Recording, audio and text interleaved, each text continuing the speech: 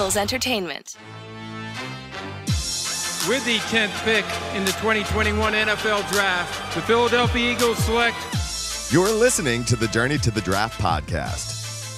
Welcome to the Journey to the Draft podcast, presented by Life Brand. I'm your host, Fran Duffy, and it's time to get you ready for championship weekend in college football. And we have got 4 guests on today's show to help me do exactly that. We're going to start things off with Mr. Relevant, where Eric Crocker from the Locked On NFL Draft podcast is going to join to talk about some of the top defensive backs in this year's draft. Croc is a former NFL DB, and so he's going to share his expertise on the position and discuss how some of the top players in this class project to the next level. After that, we've got Scouting Report, where Eric Galko from the Shrine Bowl stops by to break down one of the most explosive skill players in this draft. And this guy's got some great bloodline. So we'll get into this player and what he brings to the table in Scouting Report before we transition to Saturday Scouting, where we start our look ahead to the big weekend in college football with Ben Fennell. We've got top matchups to watch. We've got a mock draft from Dane Brugler we're going to dig into, and more All-Star Game acceptance news, and also one of the top underclassmen declaring for the draft officially. We're going to cover all that in Saturday Scouting. Before we wrap things up with Pick 6, Ross Tucker and I are going to preview the big championship games for this weekend as our weekly competition gets closer and closer and closer to its end. It's a very tight race. One of us separated here this past weekend in rivalry week, so we'll get into that there at the end of the show. As always, make sure you go onto our Apple Podcast page, leave us a rating, leave us a review. Make sure you throw us a subscription if you're not already. Get this podcast sent to your podcast device every week, twice weekly from now through the NFL Draft in April. That said, let's get this thing rolling. I'm excited to catch up with Croc here in Mr. Relevant. It's time for Mr. Relevant. All right, well, this week here on Mr. Relevant, really excited to welcome back to the show Eric Crocker, former pro defensive back, or the host of the Locked On NFL Draft podcast. You could follow him. Excellent defensive back breakdowns over on Twitter at Eric_Crocker. Croc, welcome back to the show, man. Oh, man, thanks for having me.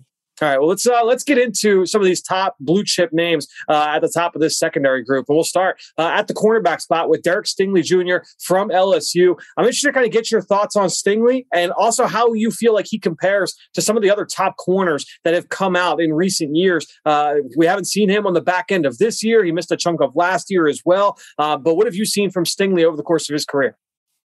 Yeah, I think with him, the one negative has been just like the injury things and the different things that have caused him to miss time. He had a terrific freshman season, one of the better freshman seasons we've seen in recent years. Yep. Another guy that kind of had a similar freshman season, I believe, was Greedy Williams, and, from the same school. So you see some of these guys at LSU, they're getting coached up early on. They're terrific athletes, and you see them put it together, especially from a technical standpoint when it comes to Derek Stingley.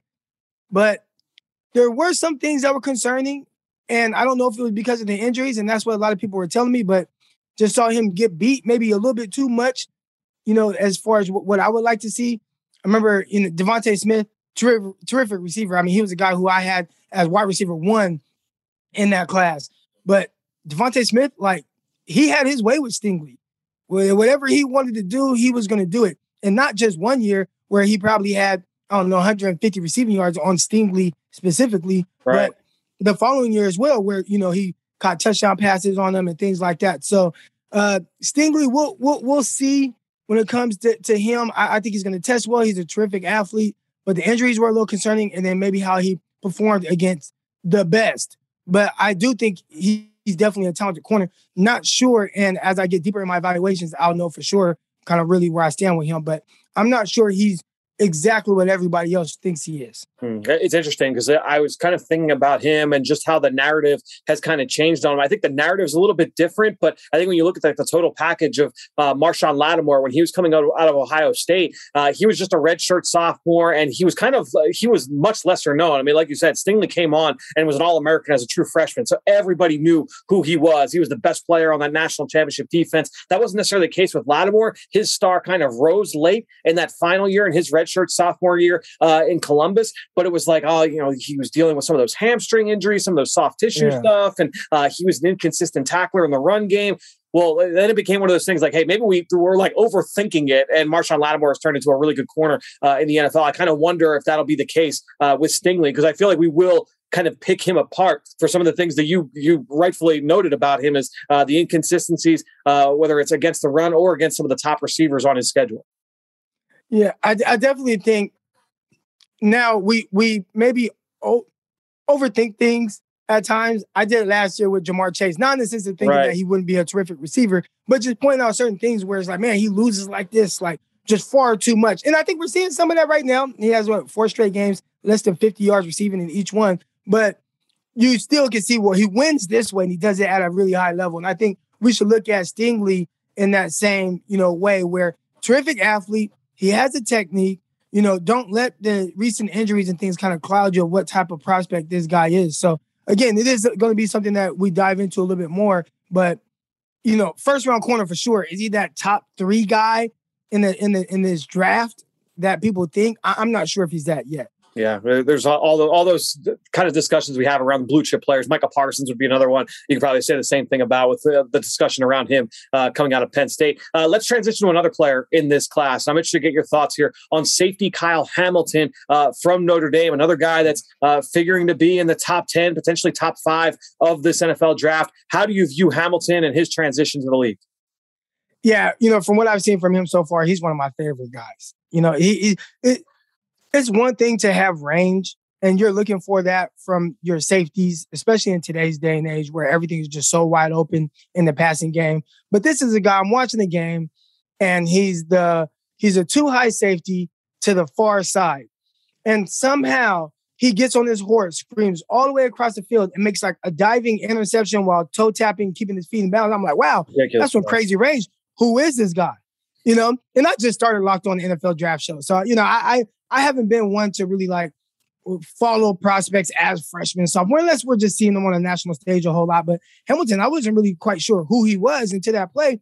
Started to look into him, 6'4", 220 pounds, and not just the range in which he can cover, which I think he does a terrific job of doing that, but range in the run game too. And I think that's something that we don't really think about too much. But again, saw him playing a too high safety. Is 4th and 2.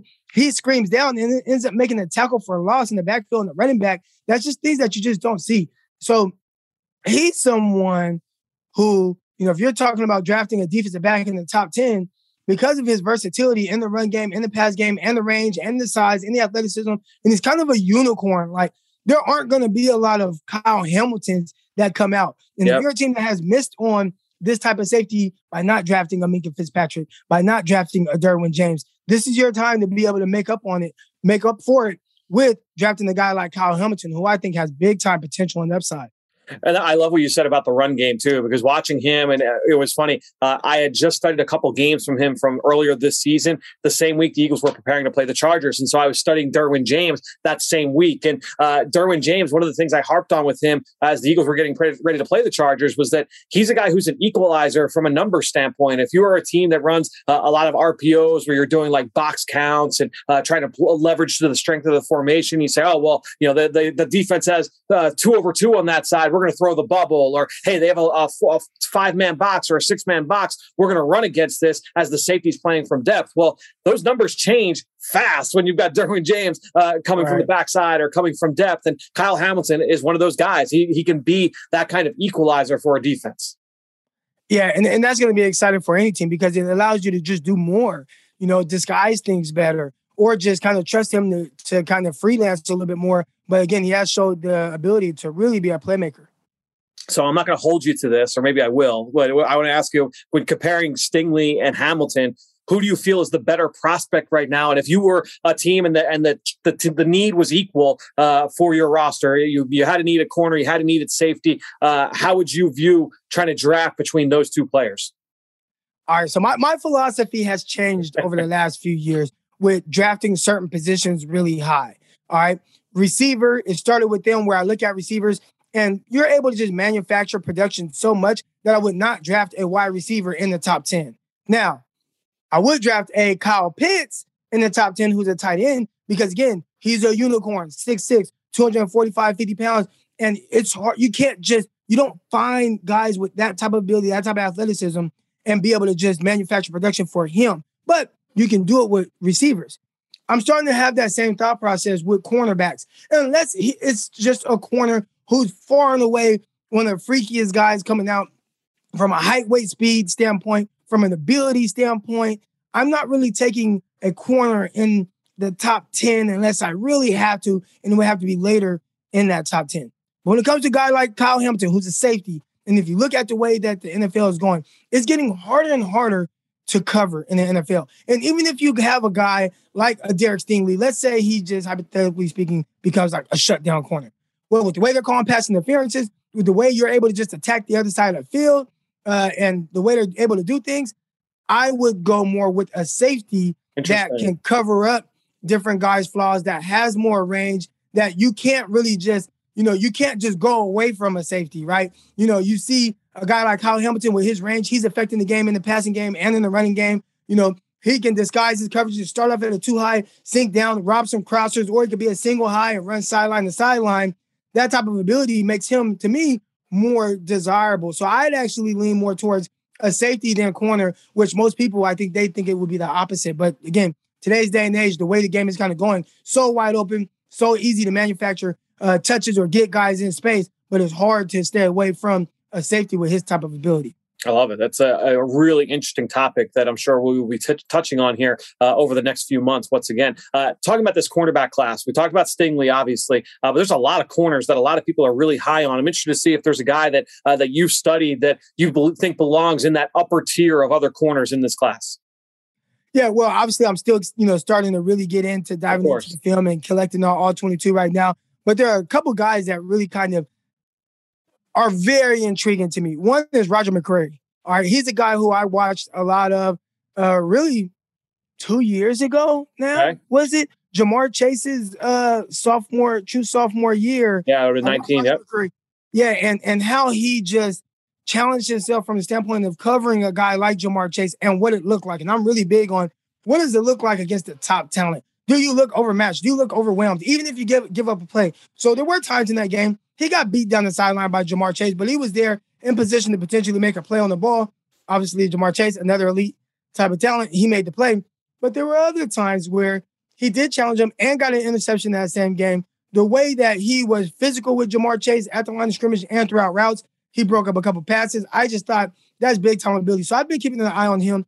And he consistently is a guy who jumps out to me as someone who he really makes you work throughout routes and no matter who you are. Now, as we're talking right now, it's December 1st.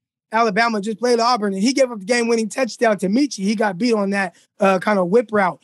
But overall, what I'm seeing with McCreary, and I don't know how much everybody else is going to like him, but I love corners who consistently challenge receivers, and he's one of them.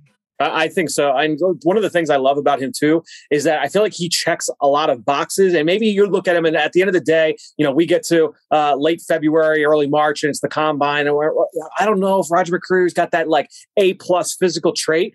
But, man, he'll play press. He'll play off. He'll play man. He'll play zone. He can attack the ball. He's competitive in all phases. He defends the run. I don't know what he can't do. It's just a matter of what's the A trait. I'll take a guy like McCreary all day. And so I'm really glad that he's a guy that really stood out to you. Same question, but let's go over to the safeties class. Is there a safety that you studied that really stands out to you in their projection to the NFL? Oh, yeah. So I haven't done any deep dives on them just yet, but the kid from Michigan, I'm blanking on his name right now. Daxton Hill. Daxton Hill. So yeah. I watched a couple of games of him just to kind of get an idea of what he is and what he does. And we did this for the Locked On NFL Draft Show. I believe it was before Michigan played. Was it Michigan State? I think it was the Michigan State game. I listened to that episode. Yep. So we watched him, and he's another guy who, again, I think he has plus ability. There are some people that think he could potentially be like a Jalen Ramsey type guy that, okay, he starts out as a safety, but maybe there's some corner in him or maybe some nickel. You see right now, the Rams using Ramsey as more of a star type guy, and they're thinking this guy has that type of ability, talking about Daxton Hill. We'll see. I haven't dove in enough to see exactly if he has that type of ability, but I know that's how people are talking about him. He's definitely, from the games I have seen, though, has shown terrific range ability to affect the game, again, not just in the passing game, but in the running game as well. So he's somebody that I definitely will be keeping an eye on. Sounds like he has that elite type prospect upside. I just have to see if the film matches what everybody's saying about him. Interesting. Well, we'll be following up with you after you get a little bit more work in there on Daxton Hill. And then last question for you. Is there a guy that we haven't hit on yet that you feel that you're I've watched enough of this guy. I feel really good about him and his projection to the league that maybe you're just not hearing a lot of buzz on? Well, I think people are starting to hear some buzz about this guy, and he had a little bit of buzz coming into this year. But Sauce Gardner from Cincinnati, cornerback. I mean, that's a tall, long corner, about 6'2", 6'3", close to 200 pounds. He's built like lean, but, just to watch him from off coverage, that's the first thing that I pay attention to. Like, how do you cover from off? And what type of, versatility do you have with your coverages? So I thought he looked good from off, obviously more comfortable at the line of scrimmage, especially when you have a corner that's as long as him. But again, another guy who definitely challenges guys throughout routes. He runs a little kind of fun. He's like a little long-legged with how he runs. But again, I haven't seen any issues with running vertically with receivers down the field. I think heading into the season, a lot of people are really higher on like Kobe Bryant, the cornerback on the other side. Yeah. I think Sauce Gardner has kind of turned into being like the guy and the better prospect coming out of Cincinnati. So he's one guy. Another guy, Caleb Evans, he's a guy who was at Tulsa. Yep. And played well there. Ended up, his defensive back coach got, left and went to Missouri. Caleb Evans and the corner on the other side, they both followed their defensive back coach to Missouri. And Caleb Evans, I think he's a guy that people are going to, start to hear more about him. Again, another tall, long corner, press ability. At Tulsa, they did a lot of, off coverage, and he's good with like quarters and things like that. But obviously, like, able to play, physical at the line of scrimmage. And I think, being challenged week in and week out in the SEC as opposed to the conference that Tulsa plays in, I think he's somebody that is going to, as this process goes on, is going to start to get a little bit more love. And a few of these guys we've talked about so far, I think Evans, I believe Sauce Gardner, and I believe McCray as well. We might get a chance to see these guys at the Senior Bowl. Yep. So that's the time. I know I saw McCrary get his invite. There, and Evans is going down there as well. Yeah. So excited to be able to really get to see these guys in person and see what they look like against other, and just in an isolated situation, one-on-ones, what do you look like? How does your technique look? How do you compete? But that's going to be really exciting to see for all these guys. And maybe guys like Evans, that you might hear the stock type kind of rise for him, like it did for guys like, Keith Taylor last year coming out of Washington. That's a great call. It's funny because you mentioned when you were talking about Sauce Gardner, how the first thing you look for is how do they play from off. I thought Evans, he's listed 6'2", 198. So everybody, I think, is going to immediately say, oh, press corner. He is awesome from depth. Like, I thought his route recognition skills in off coverage were so good. Watching him at Mizzou this year, I was really impressed with him. And he's got the ability to play the ball in the air. The production has not been there, but he's got a feel for like his look and lean downfield and being able to time everything. I thought everything was really good from that respect. So I'm excited to see what that kid looks like down in Mobile. I agree. Like Keith Taylor was kind of in that same bucket as, he's a big corner. He's played a little bit. What did he look like at Washington? The production wasn't always there. Then he went down and had a great week at the Senior Bowl and the buzz built. That's a great call. I feel like Evans could be in that bucket too. Yeah. And there are a few other guys. I mean, Trent McDuffie from Washington, Kyer Elam from Florida, Josh Jobe, Alabama. I mean, there are a lot. Jermaine Waller, he's the guy that is potentially a sleeper coming out of Virginia Tech that I've seen him do a lot of really good things. So these are guys, next time we talk, probably, let's say, come February, I'll have some detailed notes on all of these guys and really be able to dive into more of where they are and kind of where they stack up, especially heading into the combine time. So I'm excited to watch all these guys, if you can't tell. It's that time, man. It's draft season. No question. And it's, we will be hitting you up to come back on the show and go through these defensive backs. Croc, thanks so much for joining us here once again on the Journey to the Draft podcast. Make sure you go check out the Locked On NFL Draft podcast. Croc, we will talk to you later, man. All right. Thanks for having me. Dim those lights. We're headed to the film room for the Scouting Report. All right, please be joined once again here on Scouting Report by the Director of Football Operations and Player Personnel at the Shrine Bowl, my friend Eric Galko. You can follow him on Twitter at Eric Galko. Eric, welcome back to the show, man. Appreciate it, friend. Well, let's get into one of the more dynamic skill players in this draft, and that's Georgia running back James Cook, younger brother of Minnesota Vikings running back Dalvin Cook. Is that how he first kind of popped on your radar? I know, when he got to Georgia, there was obviously a lot of excitement because of the relation to Dalvin. Your thoughts are really kind of get your experience on when you first kind of became aware of James Cook. Yeah, certainly knowing it's his brother and seeing him as, I think, a freshman at Georgia 2018. They're freshman, a redshirt freshman. But you see the last name, you Google it. Is that Dalvin's brother? Because he kind of runs like him, and he is. And he's been working in a rotation at Georgia which for a lot of schools would maybe be concerning for a running back. But at Georgia, they've had 2 running backs go in the top 35 picks before. So you kind of always watch the Georgia running backs. But I think the way he's played, and really the thing that caught my attention early on in his career as a pass catcher. And in today's NFL, if you can't be a pass catcher and a dynamic player in the tackle box, then your odds of going in the early part of the draft are very low. And James showed that right away in 2018, and he showed that his whole entire career. And even as Georgia has had more running back competition and have a platoon system, he is consistently one of, if not their clear best pass catching running back, as well as a dynamic player as well. Well, let's get into kind of the nitty gritty of the scouting report here on James Cook, because obviously you mentioned the impact he can have through the air. How do you see him impacting the game as a runner as well? Yeah, I think he's a very complete running back. I think as a pass blocker, he stands to get better, but I think he's shown enough over the last 2 seasons when he has pass blocking reps to get better there.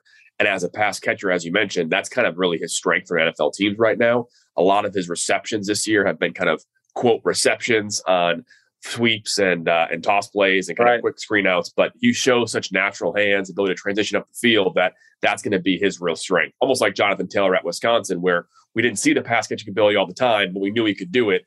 I think James has shown enough that he can do that at a very high level in the NFL right away. But then as a runner, so fluid, so explosive as he works on the perimeter. He can do outside zone and get upfield. He can work inside, stay tight and work upfield very well. He can make guys miss in the open field. He's obviously a bigger running back as well. I think he's a bit more fluid and elusive than his brother was coming out of college. And I think he has a lot of athletic traits that maybe Dalvin didn't always show at Florida State, and I think James really has. So I'm not saying James is going to be better than Dalvin Cook, but I think James is really one of the best running back prospects in this draft class. The best running back in his backfield, in my opinion, is Zamir White, another talented running back. But I think James is legitimately one of the more athletic and one of the more dynamic running backs in the entire 2022 draft class. Yeah, and obviously, like you said, playing in that platoon, he's got plenty of tread on the tires. When you look at what his overall draft value could be moving forward into the NFL, how do you kind of view that for him next spring? Yeah, I mean, the one thing that James Cook does is he gets first downs for his team all the time as a pass catcher, as a runner, and being dynamic as a pass catcher, being a guy who's a big play threat and can finish outside, inside runs. Those guys don't last very long on draft weekend. And I would say the first round is probably unlikely for maybe any running back in this year's draft class.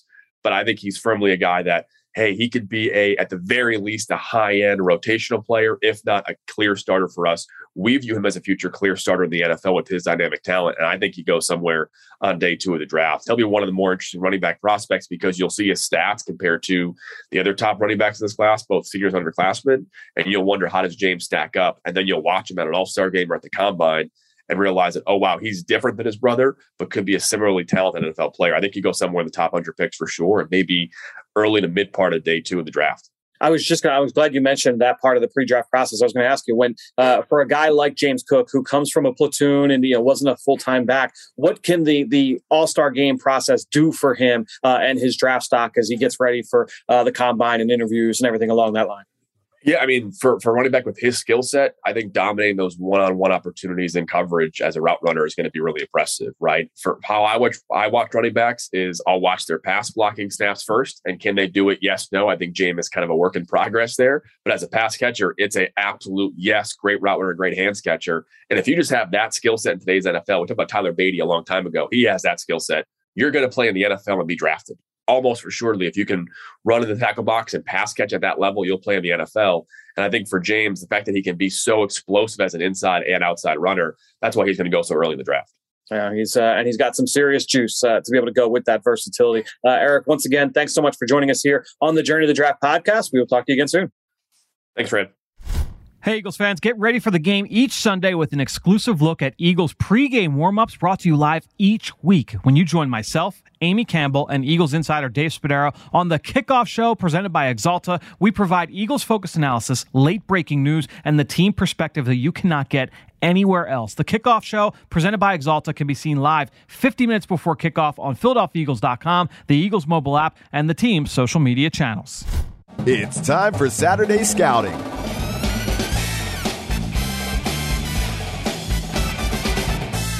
All right, let's get into some of the breaking news here as I welcome in Ben Fennell for our Saturday scouting. We'll start off with Draft Buzz with some All-Star Game announcements. We're going to get here to the Shrine Bowl, Ben. We focused a lot on the Senior Bowl early this week. Let's get into some big names here from the Shrine Bowl that will be held out in Las Vegas, Nevada at the beginning of February. Ben, kick us off here with running back Calvin Turner, Hawaii.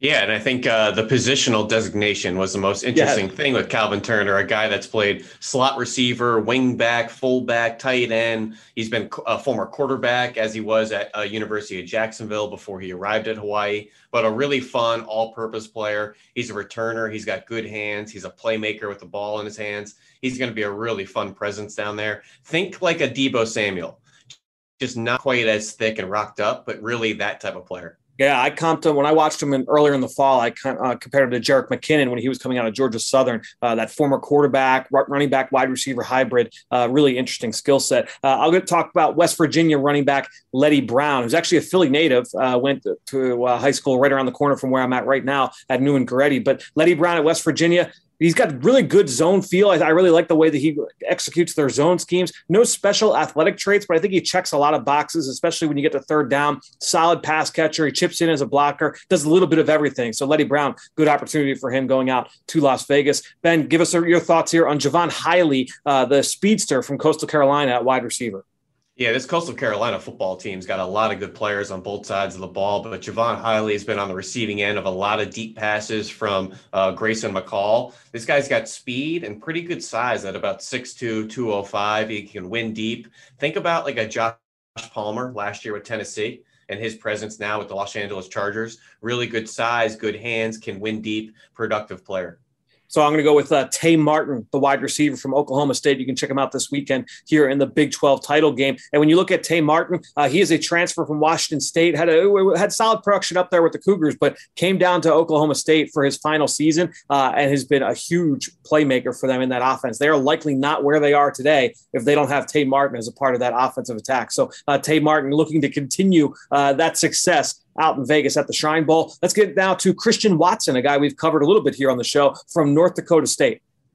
Yeah, he was on the receiving end of a lot of Trey Lance passes back in 2019, that national championship season. Remember, Trey Lance sat out in 2020. But Christian Watson, the big thing, Fran, I want to see is what is he going to measure in at? He's a guy on his North Dakota bios was 6'3", then 6'4", now listed at 6'5". I want to get the official height there, but he's a guy that's been incredibly productive, 90 career catches, averaging over 20 per catch. So he's a big play threat that can get down the field with really good hands. If he is 6'5", 208 like he's listed, maybe that next tier of a Drake London type of player with really good presence and can win above the rim.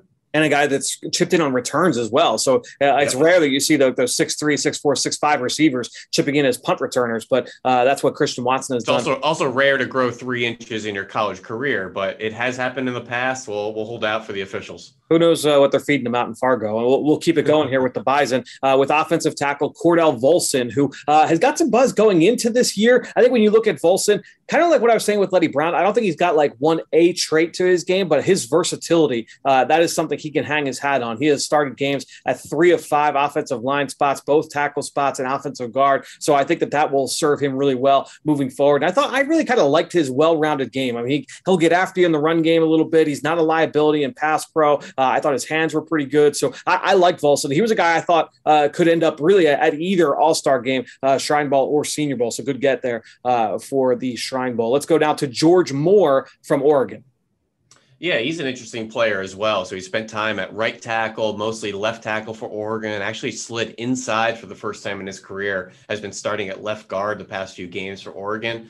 The big thing with him, he's experienced, obviously, but he's a much older prospect. He spent some time at JUCO, plus 5 years of college football. He's 25 years old currently. He's a guy that's a veteran, should be able to come in right away to an NFL locker room and contribute, but obviously the age factor in combination with his prospect profile, but versatile guy for the Oregon, and had most of that offensive line down at O-line masterminds in the summer. So a guy that are pretty technically sound and a guy that certainly, concerned about the details of the craft. Yeah, I mean, when you talk about the buzz with him from, just kind of talking with people, is that move to guard was really beneficial for him down the stretch, as you mentioned. Let's go to Bryce Hoffman from Virginia Tech, who has been the starting center down there for the Hokies the last couple of years. He actually transferred from Coastal Carolina early in his career. He was a starter there at guard. So again, kind of what we're talking about with George Moore, with Cordell Volson. We've talked about it so much here on this podcast, Ben, is that versatility along the offensive line, so important for guys moving on to the NFL. Whether you're viewed as a starter or as a backup, that versatility can really, really be beneficial for you. And Hoffman was another one down at O-line masterminds. Remember, Lacita Smith, his left guard, playing a lot of good ball. Remember last year, Christian Darrisaw. That Virginia Tech offensive line opened up a lot of holes for Khalil Herbert and some of those guys in the backfield. Really good offensive line. And Hoffman, he's got kind of a nasty edge to him, too. Looks for work, likes to finish guys out there. All right, take us through Ja'Tyre Carter from Southern, a really interesting kind of high upside prospect here.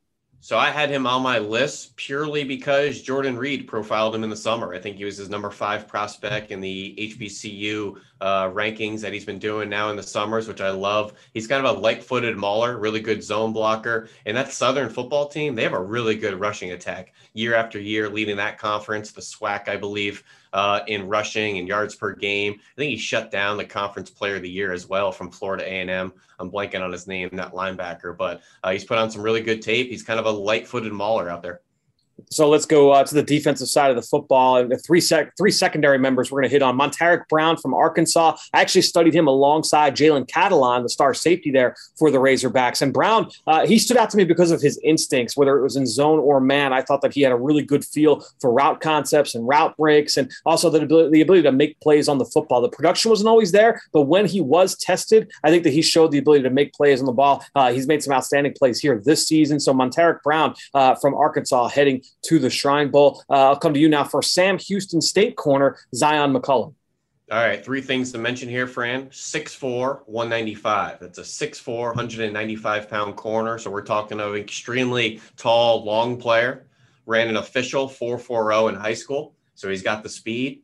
In this production, Fran, it's tough to top. He's got 13 career interceptions, 53 PBUs.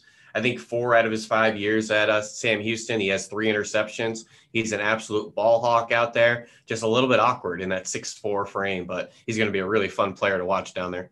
So one of the more interesting names, I don't know if you've done a profile yet on Pittsburgh State corner Dallas Flowers. All right, he's 6'2", 190 pounds. I knew nothing about this kid before he accepted the East-West invite.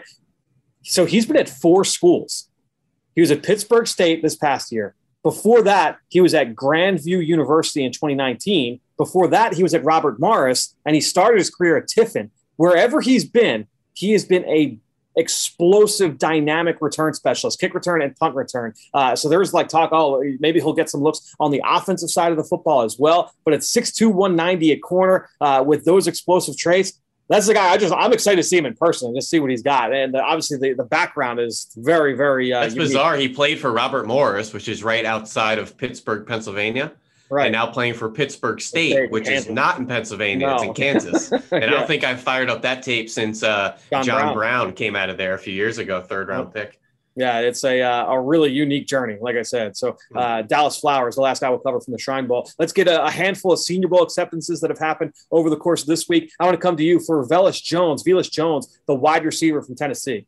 Yeah, he's a fun player. Don't forget, this is a USC transfer. It was a hot recruit, got on the field immediately out there. He's an excellent kick returner, maybe one of the best returners in the country. If it wasn't for Marcus Jones out there at Houston, it'd probably be Velus Jones in his prolific career. But he's got a rocked up frame, kind of a slot receiver, gadget player. They'll give him handoffs in the backfield. He's a good blocker out there on the perimeter. I think he's going to be a really good pro. And another guy that's in that 6 foot, 200-pound frame where he's got enough size, speed, explosiveness, toughness. He checks a lot of boxes. Really interesting athlete. Don't forget, though, USC transfer over to the SEC the past 2 years. Let's go over to the defensive side of the football. Boye Mafe from Minnesota, edge rusher, a guy that I've been on for a couple of years now. He's explosive. really kind of still kind of raw and underdeveloped as a rusher, but he's got traits for days. And I know there are some scouts out there that are really high on what this kid could be down the road. So Boye Mafe from Minnesota, not the only Minnesota defensive lineman, because I know you also have done some work here on Esezi Otomo. I'm still working on the last name here. Otomewo. Thoughts here on what Esezi brings to the Senior Bowl? Well, just collective thoughts. This Minnesota Gophers defense has been pumping players out to the NFL pretty routinely over the past few years. Obviously, they highlight with Antoine Winfield Jr., but a whole lot of linebackers and stuff, secondary members. And now the defensive line seems like it's their turn with Boye Mafe and then Oto. Help me out.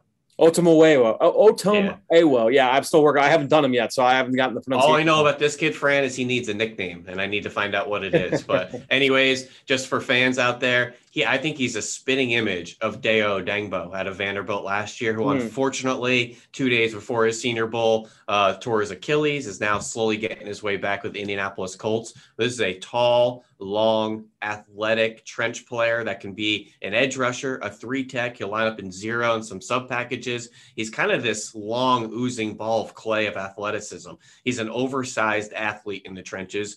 Do what you want with him. If he's out there practicing one-on-ones, he's going to have some really fun reps. Yeah, Mario Goodrich, the corner from Clemson, the last guy we're going to hit on here. He's heading to the Senior Bowl. This is a guy with size. He's got some ball skills to him. He's been productive over the last couple of years, a 2-year starter. And we know that Clemson, the history that they've got in terms of turning out talent at the cornerback position. It looks like Goodrich next in line there. Excited to do a little bit more work on him moving forward. Let's now get to some more underclassmen news. We're starting to get more of those coming across the wire. Big news here on Wednesday night going into Thursday. Texas A&M defensive lineman DeMarvin Leal making his intentions official. He is now entering the NFL draft. So DeMarvin Leal, a guy that's been in a lot of mock drafts, top 10, top 12, making his intentions known here, Ben. Yeah, he's maybe not the flashiest player. He doesn't have a great first step. He's not the loosest, most flexible guy that's going to hunt quarterbacks, but he's going to be a first-round player because he's tough, 3-down player with positional flexibility. So if you just put your brain into a Cam Jordan style player and the way he plays for the Saints, up and down the line, good run defender, he'll rush the passer in an efficient sense, but he's not this explosive, quarterback killer. But he's a really good, well-rounded player. I think DeMarvin Leal and a Cam Jordan are a perfect type of projected. I wrote down Michael Brockers as well as kind of like that. And Brockers had that a little bit of a hybrid skill set, similar kind of body type. Interesting player, and I think has that ability to be an NFL starter. I think when you talk about what the upside is, that'll be interesting there with DeMarvin. And that's probably a Brockers out of LSU, if I had to imagine. Yes, correct. He put on a considerable amount of weight to play nose tackle for the Rams. Yep. Once they converted their scheme out there, but exactly. LSU definitely more of a versatile player. Yep, no doubt. Other big news, obviously, Brian Kelly to LSU. This all happened on Monday after we had recorded Journey to the Draft. So I'm interested to kind of get your thoughts on Brian Kelly going to LSU, what that means, because we had this conversation when it came to Oklahoma and Lincoln Riley and how that impacts both the Sooners and USC. We can have that same kind of discussion with Brian Kelly leaving Notre Dame, going to LSU. Are there underclassmen with the Irish that could enter the draft? Are there guys from LSU that could decide they want to stay put? I think it's a little bit more of a difficult conversation on the LSU end because they've had a bunch of guys already leave, like go into the portal. They've had a bunch of players, Eli Ricks, the talented corner we had talked about in the past. He's already in the portal. There are a bunch of guys on both sides. They've got offensive linemen that are graduating in droves. So they're going to be really shallow up front. But interested to kind of get your thoughts on how this impacts both sides of the coin. Well, I'm really interested to see how this affects the young blue chippers, the guys that aren't eligible for this class. So we're talking like tight end Michael Mayer at Notre Dame. Yep. What does he want to do? Is he going to stay put for the new regime? LSU, you already talked about some young guys like Eli Ricks. I'd already announced he's transferring. In fact, already announced what schools he's interested in. What about B.J. Ojulari and Kayshon Boutte, who are kind of top 50 projected players in next year's class? Will they be willing to stay put for a new regime? And does this mean some of these Notre Dame guys that are juniors, do they flee a year early just because the program's kind of disbanding, for lack of better words? So, Kyron Williams, he's a junior at running back. Edge rusher Isaiah Foskey is interesting. Yep. A lot of people aren't talking about offensive tackle Josh Lugg, who's been their everyday right tackle this year. Actually had 2 starts at center last year in place of Patterson down the stretch of the season. But we know Notre Dame offensive linemen are kind of a fast track in the NFL. So Josh Logue's been playing really good ball, but he's only a redshirt junior. So I just want to know if this kind of triggers them to maybe make that jump a year early. Yeah, it's certainly interesting decisions for everybody. And all reports are pointing to, it looks like it's going to be Marcus Freeman staying put at Notre Dame. So maybe some of that continuity will keep those guys in the building. But that kind of upheaval, definitely kind of rattles the cages a little bit and makes you kind of wonder, what do I want to do? Every player kind of has that decision moving forward. And it could go the other way. If they, I know the players were kind of pounding the table for Marcus Freeman to stay. Yep. Does that maybe make Isaiah Foskey say, yeah, our guy's here, he's going to stay for us, I'm going to stay for him type of thing, which Isaiah Foskey right now is kind of a fringe top 100 player.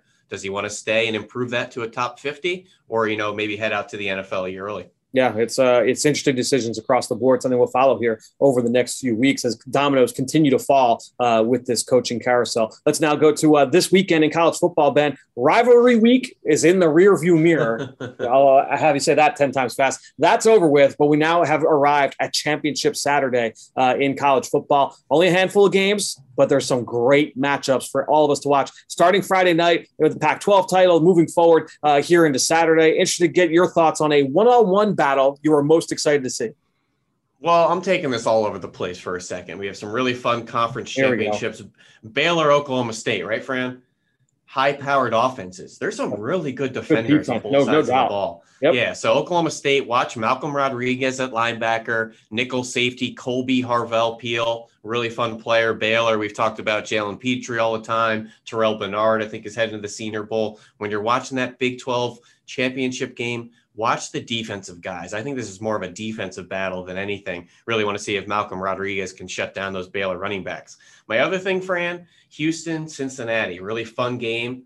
This is a huge opportunity for some Houston defenders, in my opinion, because if they go and upset Cincy, put that blemish on their record, maybe knock them out of the playoff, huge platform for them. So that's Logan Hall at defensive tackle. I want to see him show up and be on the back of Desmond Ridder early and often in that game. And Houston has a true freshman running back, Alton McCaskill, has 16 touchdowns. He's going to go up against a lot of veteran Cincy defenders like Darian Beavers, Brian Cook, a lot of Senior Bowl guys we had talked about, Majay Sanders. So really fun game out there. Houston, Cincinnati Bearcats, I think middle of the day on Saturday, really fun conference championship. I'm going to get my thoughts on that AAC title a little bit later in the show. I will go from the Group of 5 title game to the SEC title. I'm going to go Georgia, Alabama, and there are matchups all across the field, as you would expect. I'm going to look in the trenches here. This Alabama offensive line, Evan Neal, good test against this Georgia defensive front. He's going to see a bunch of bodies. We know they do full hockey line changes there with the Bulldogs, but would love to see how the matchups there between he and Trayvon Walker, the versatile defensive lineman. That is going to be a lot of fun watching those two guys going back, whether it's watching it on Saturday or going back and watching it on tape, maybe just as fun a little bit later. But Evan Neal against Trayvon Walker is going to be a fun one to watch.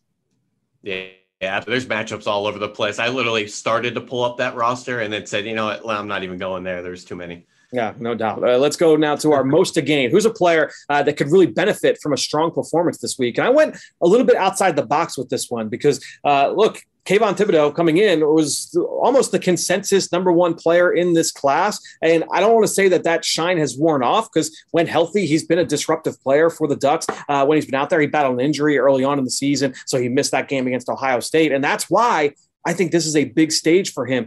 We've seen some buzz about Aiden Hutchinson, and maybe he goes number one overall. Is he the number one prospect in this class? He had that huge performance last week in the Big Ten title game against Ohio State, where, what did he have, like 15 pressures according to PFF in that one game, just a ridiculous performance.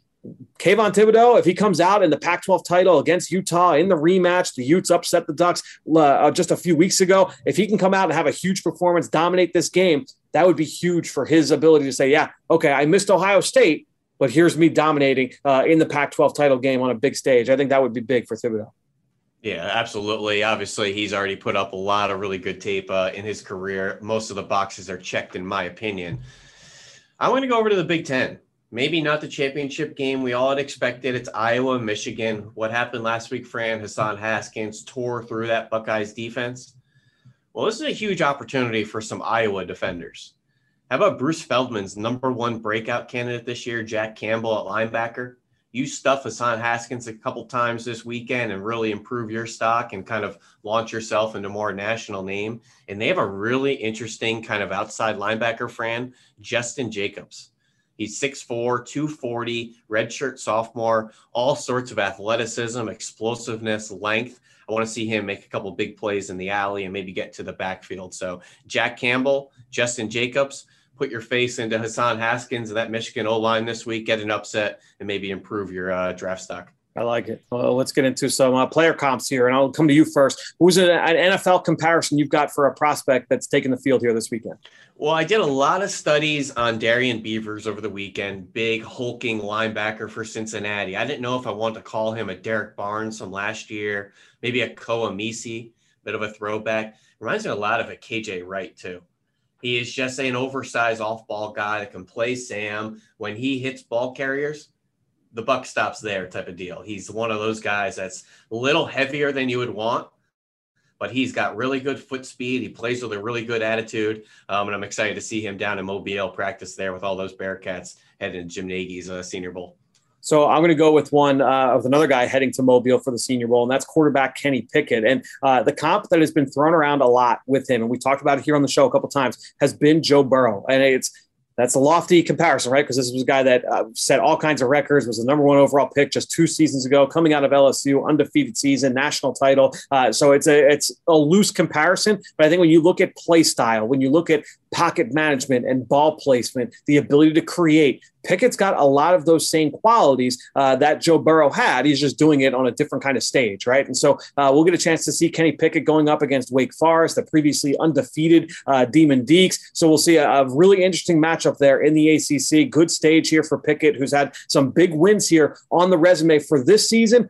Him going and beating Wake Forest here in the ACC title, I think would be really big for that resume, continuing to build on that. And it's a comp that's really interesting because Dane Brugler in his latest mock draft, he actually had Kenny Pickett going to the Carolina Panthers. Who's the Panthers offensive coordinator? Joe Brady, who coached Joe Burrow at LSU, right? So just kind of an interesting connection there with this mock draft. And with that, let's transition into our mock draft roundup. We are going to take a look at our guy Dane's mock draft, which just dropped over on The Athletic this week. Make sure you go check that out. The Eagles having 3 first-round picks. We're going to cover those here in this discussion. But we're going to start things off with our most surprising pick here in the top 15. And Ben, I'll come to you first. Which pick in the top half of this mock draft surprised you most when you went through the mock? Couple shocking picks there from time to time. Firstly, the number 1 overall pick, Aiden Hutchinson, which you haven't been seeing a whole lot. I think we would start there with the conversation. Mostly has been Kayvon Thibodeau as the first overall pick projected, but great to see Aiden Hutchinson here. And I think the conversation will swirl a little bit over the next couple of months. I think Thibodeau, all intents and purposes, will be the number 1 pick when it's all said and done, barring some sort of trade up for a quarterback. I think it will be Thibodeau, but the conversation of Hutchinson in this conversation is just starting. My other one, just side note, Andrew Booth, 12th overall to the Minnesota Vikings, going back to the first round corner well after Mike Hilton and Jeff Gladney didn't work out. I think that's a little bit high for Booth, in my opinion, but he's a guy I know the NFL is very high on. I think that would be interesting too, because, initially Mike Zimmer was always associated with like the bigger corners, and then it was starting to swing the other way with some of those guys you just mentioned. They were on the smaller side. So this would signal, all right, we're going back towards the bigger, longer corners on the perimeter with Andrew Booth. I remember Zimmer taking, the Denard kid out of Michigan State and Trey Waynes and even Mac Alexander. I think Xavier Rhodes, was a bigger corner. Yeah, Xavier Rhodes and William Jackson. It might have. I don't know if he was still there in Cincinnati or not, but anyways. Yeah, no, that's kind of how he has trended, has been those bigger corners until recently they've been going back towards the smaller guys. So for me, it was number 6 overall, the New York Giants. They had 2 picks there. They took the center, Tyler Linderbaum, and they also took linebacker Devin Lloyd at 6 overall. That is by far the highest I've seen Devin Lloyd. Dane was just on the pod earlier this week raving about Devin Lloyd. So we know how he feels. I know how you feel about Devin Lloyd. You're really, really high on the Utah Ute out there. We'll see him in this Pac-12 title game against the Oregon Ducks. Just that was just shocking to me to see, like, oh, Devin Lloyd, like 6 overall. That would be extremely high for him, in this draft. And look, and Dane actually made the point. He said, look, the Giants are in the same division as the Dallas Cowboys with Micah Parsons. You're seeing the impact that he's had And, with what he can do as a pass rusher, you've talked about that spin move that Devin Lloyd had a few weeks ago against the Ducks, where he lined up as a defensive end. So offering that same kind of positional versatility, that same level of athleticism. But that would be a really interesting rise there for Devin Lloyd. So like I said, he was the pick at number 6. The Eagles made their first pick in this mock draft at number 8, and that pick by Dane was Notre Dame safety Kyle Hamilton. Here's the blurb here from Dane.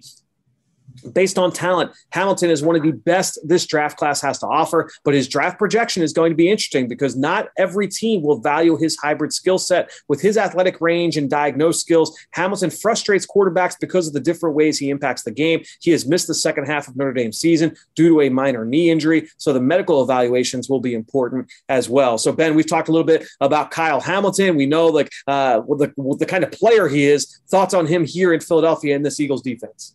Yeah, I think any defensive back room would be excited to get a Kyle Hamilton. Just a matter of for what draft capital. The 8th overall pick for Hamilton, I think, is a steal, and especially for a versatile back end defense that allows you to play kind of high-low safeties and some quarter schemes and some split safeties. I think he fits all those boxes.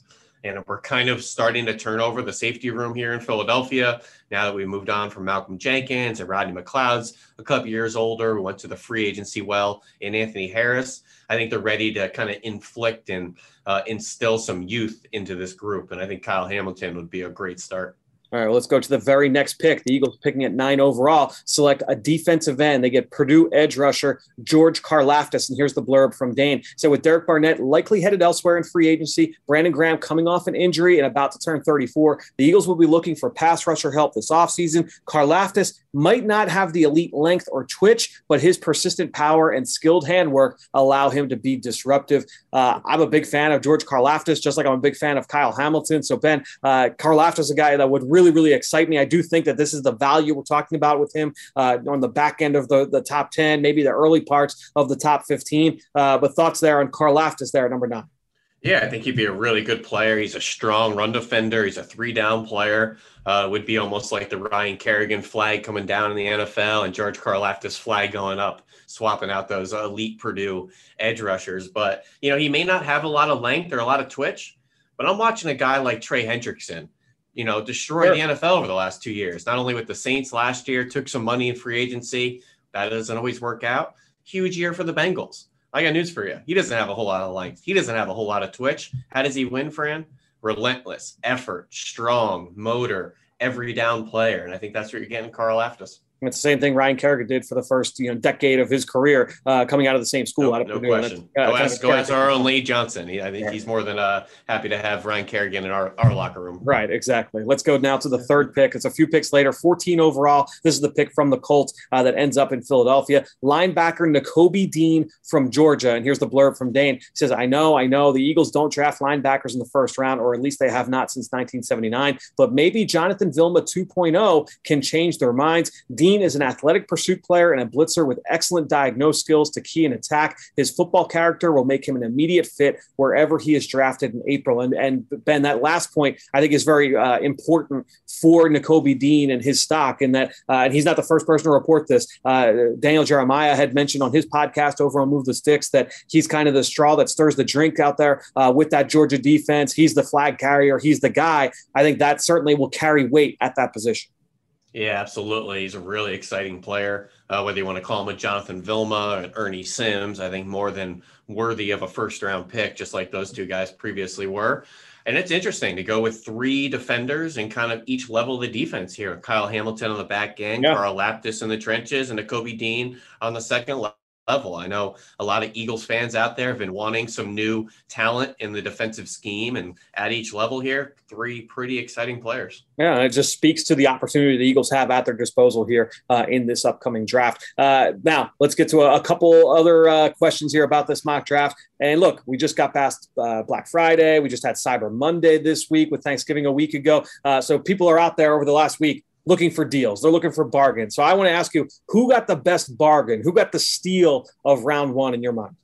Well, I think if the Tennessee Titans can walk away with Jameson Williams with the 27th overall pick, to get my wide receiver 1 at the 27th overall pick. Ooh. That's a steal right there. Spicy. So if he's somehow available at 27, you walk up to the podium with a ski mask on, because that's highway robbery. I like it. I'm actually going to go same conference, and a guy that saw Jameson Williams a week ago in the Iron Bowl, and that's Roger McCreary, the corner from Auburn, falls to number 32 to the Arizona Cardinals. I think that McCreary, we talked about him earlier in the show with Croc. I'm a big fan of Roger McCreary. I think that he checks a ton of boxes at the cornerback spot. Getting him at 32, maybe that is where he ends up going. Maybe that is where he ends up going. But guess what? I don't care. I think he's going to be a really good player. Tre'Davious White went towards the back end of round 1 as well, and he's turned into one of the best corners in the league. I think McCreary checks a lot of boxes at the cornerback position. Last question for you here, Ben. People are starting to think about the work Pollyannas and the gift swapping, and so the exchanging of gifts. And I thought, okay, if you could swap one player for player trade here in round 1 between two teams, you're sitting here, you're the puppet master.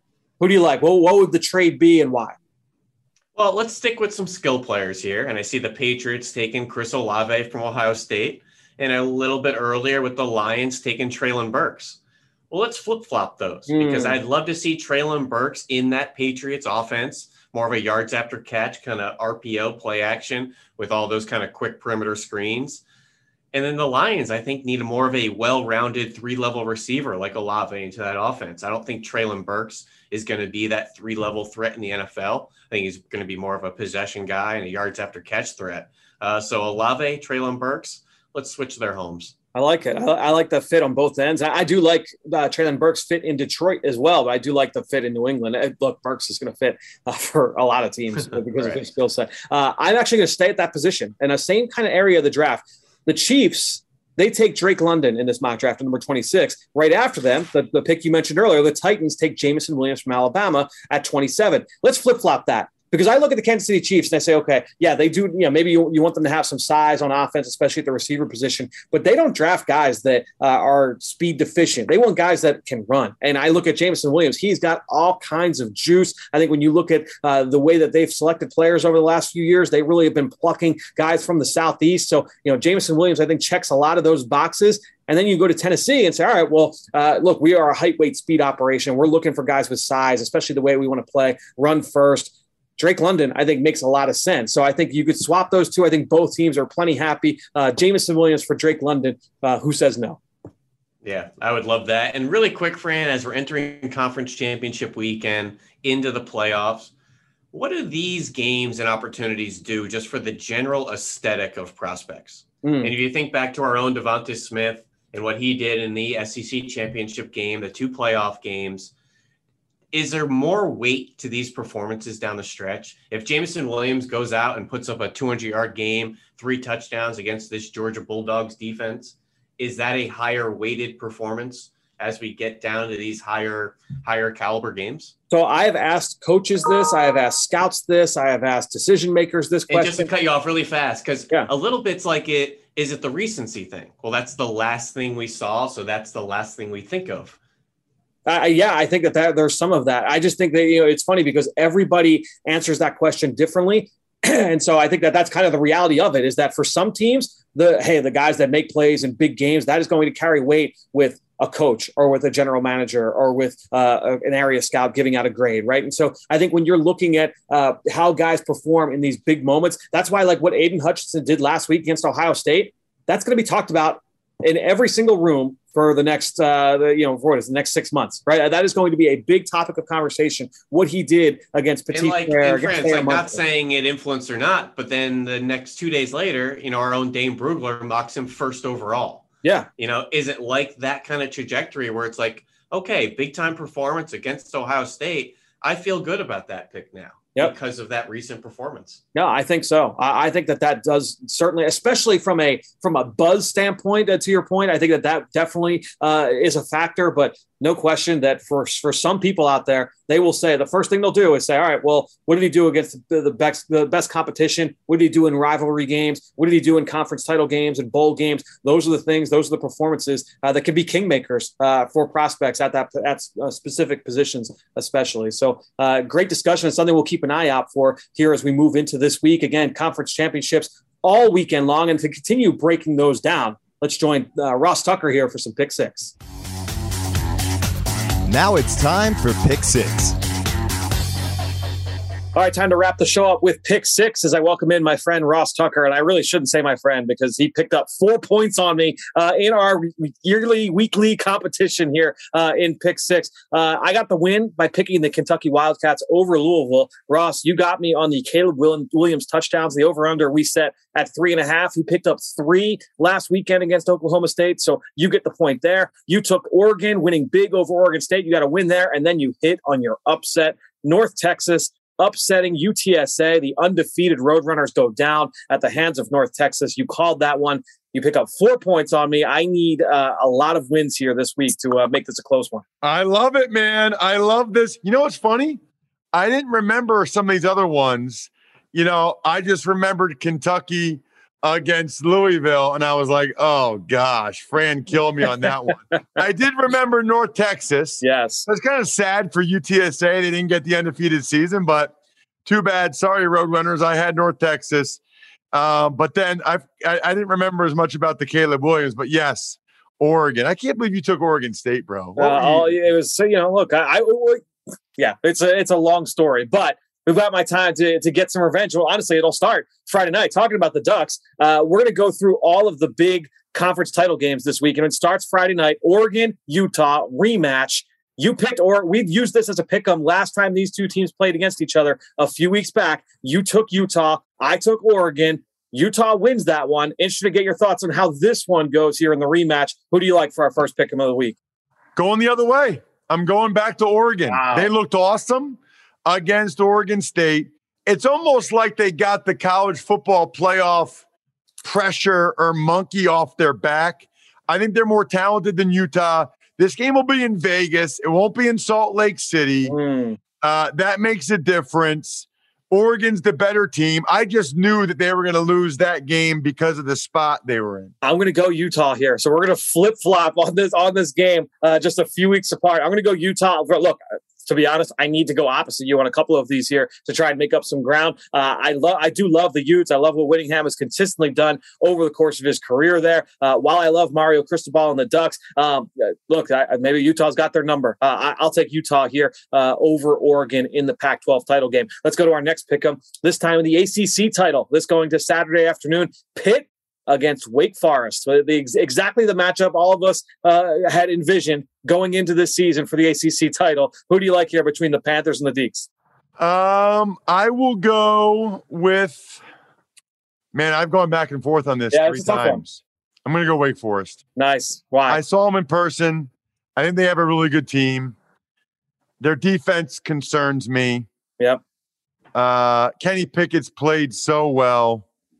But I want to give you a chance to catch up to me because I know you're going to take Pitt. No, I'm taking Wake. I'm taking Wake here in this one. Dude, the offense is really good, and I've got a lot of faith in Narduzzi. I think it's a really well-coached defense. They got a bunch of guys going to the Senior Bowl again. Obviously, you talk about Kenny Pickett and the young talent they've got on offense, but I don't think Wake Forest was a fluke with what they did this season. I know it's been a little bit of a rough stretch over these last couple of weeks, but I really like the way that they have played for the majority of this season. The offense is tough to prepare for.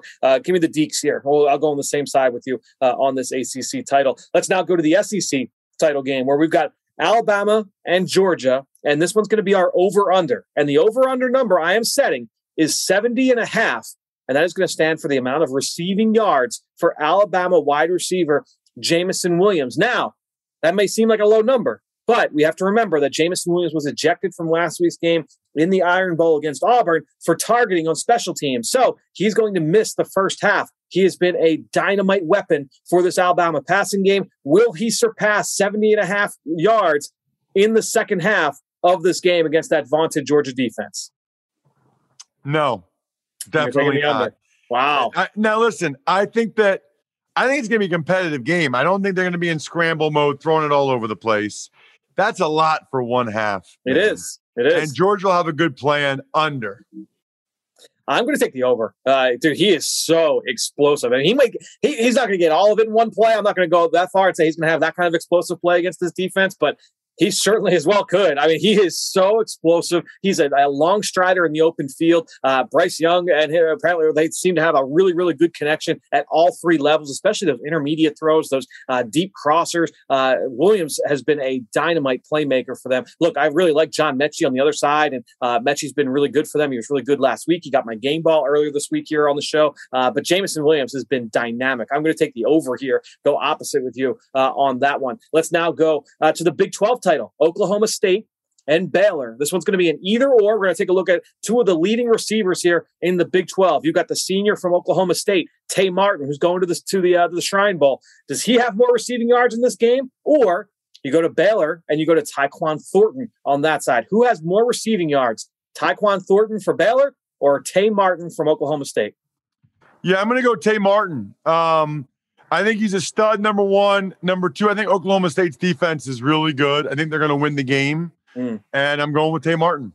Let's not sleep on the Baylor defense and Dave Aranda and what they've been able to do. Look, I like Ty Thornton. This is a guy that I studied for the last couple of years. I was put onto him by the members of that staff when he first got there. And he really reminded me of Robbie Anderson, a guy that staff, that Matt Rule staff, when they had him at Temple, they recruited Thornton and said he's got a lot of the same traits. He's got that same ability to be that big play threat. I'm going to go Tyquan Thornton here with his receiving total against the Oklahoma State Cowboys. Let's now go to our high-low here. Which number is higher going to the Big Ten title, Michigan and Iowa? Which number is higher? Hassan Haskins, the running back who scored 5 touchdowns against Ohio State last week. Total touchdowns for Hassan Haskins or forced turnovers by that Iowa defense, which was on fire early this season. Which number do you like more here in this game? I'm going to go Haskins touchdowns. I think Michigan's going to really run the football. I don't think they're going to have a lot of turnovers. I think Haskins scores 2 or 3 touchdowns potentially. I'll go Haskins touchdowns. I'm gonna go with you on this one too. I think and McNamara's done a nice job of taking care of the football at quarterback there for Michigan. Haskins has been running it well, and that defense. Look, while they have been creating turnovers at an extremely high rate, I do think that Michigan will be able to finish the job here, and come away with the win. Tough to do that if they lose the turnover battle. So I do like Michigan here in this game. Ross, upset special, and this is big, and I'm going to let you go first here. There's only a few games that really this can apply to when we talk about our upset special. So slim pickings here, but who's your upset special? Who do you like to win in a big deficit this week? You know, it is slim pickings, but I did consider Alabama. I considered Iowa, and I considered the Houston Cougars. Yeah. Ultimately, I'm going to take Alabama. I thought you were going to go that way. I'm going to take Alabama, and I'm going to do that because I think Nick Saban's a better coach than Kirby Smart, and Georgia has a huge monkey on their back. It's like they have an inferiority complex. I was at the game a few years ago where they should have won from sophomore year. They totally blew it. There's just a mental hurdle for the Bulldogs. Look, I still think they're going to win, but I think it's more likely Alabama beats them than Iowa beats Michigan or Houston beats Cincinnati. Although I kind of like this Houston team. Logan Hall, Marcus Jones, they got some guys on the defensive side of the ball. I'm going Bama. So if you did not take Bama, I would have taken Bama. I still like Georgia to win the game, but all the reasons I feel better saying I'm going to root for Nick Saban to win this game, just in general purposes. But I can't go on the same side of you because I need to make up so much ground. So, and I hate doing this, Ross, because of what it means. I'm going to pick Houston to upset Cincinnati, and I would hate it. I know, because it would mean Cincinnati's not in the playoff. You would everyone's kind of rooting for Cincinnati as that Group of 5 school to make it into the Final Four. But I will take Houston. They've got players on defense. Dana Holgerson's got that offense humming. They've got players on that side of the football as well. Cincinnati, obviously with the different coaching openings, and is Luke Fickell going to stay or go? There's like a little bit of the off-field distraction there as well in terms of the prep leading up to this game, all the playoff talk. Cincinnati has handled success so well, but maybe this is the tipping point. I'm going to take Houston here in the AAC title for the upset because I need these points going up against it, man. Love it. I can see that happening. Houston's got a really good team. They're very deep. They're talented. I just did their game Saturday against UConn, And Cincinnati's got a lot of pressure on them. They're they so close. You know, all these teams, man, there's a lot of pressure on Michigan and Georgia and Cincinnati. It's going to be a fun day. Yeah, it's maybe I'm just taking the same logic you used last week with UTSA. It's really hard to run the table in college football. Obviously, it's Cincinnati looking to do that here on Saturday. Well, Ross, we will see, man. This is going to make or break this competition this week. It all comes down to Championship Saturday. We'll be talking trash through text, I'm sure. Sounds great, man. So great stuff this week from Ross Tucker, Ben Fennell, Eric Galko, and Eric Crocker. Thanks so much to all those guys. And thanks to all of you out there for your support of this podcast. Again, we will be back early next week. Myself, Dane Brugler, Ben Fennell, breaking down everything we see from Championship Saturday. Until then, we'll see you next time right here on the Journey to the Draft podcast presented by Life Brand. When the clock hits all zeros, the game might be over, but the action is not. Join us for the post-game show presented by Rico for instant reaction. Watch live as Coach Nick Sirianni and Eagles players come to the podium and meet with the media. We will make sure you do not miss a word. Myself, Ike Reese, and Gabriella DiGiovanni will also break down the game live at the desk and hear from Eagles insider Dave Spadaro to get his thoughts. The post-game show presented by Rico can be seen on PhiladelphiaEagles.com, the Eagles mobile app, and the team's social media channels.